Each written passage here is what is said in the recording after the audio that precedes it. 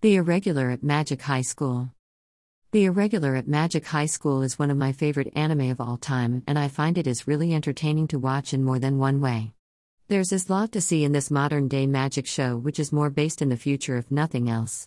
The story follows Tatsuya and Miyuki Shiba, who start attending Magic High School and want to try and live their lives as normal as possible, which is technically impossible, to be honest, which shows right from the first episode.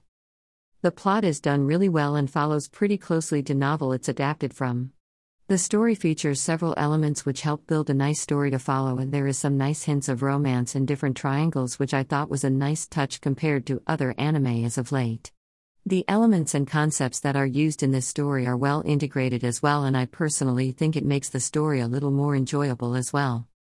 The character development is done well, and I feel the characters grow and mature at a rate that matches well with the pace of the story. Some of the character interactions really gave me some nice laughs, which usually centers around Tatsuya. The graphics are also really well done and offer some really nice visual appeal for the viewer, so awesome job to the studio who worked on this anime. The Irregular at Magic High School is an anime I can highly recommend to check out if you haven't already, especially if you're a fan of the modern magic genre. You can find out more at https://myanimalist.net/anime/20785/mahauka_coco_no_ridase.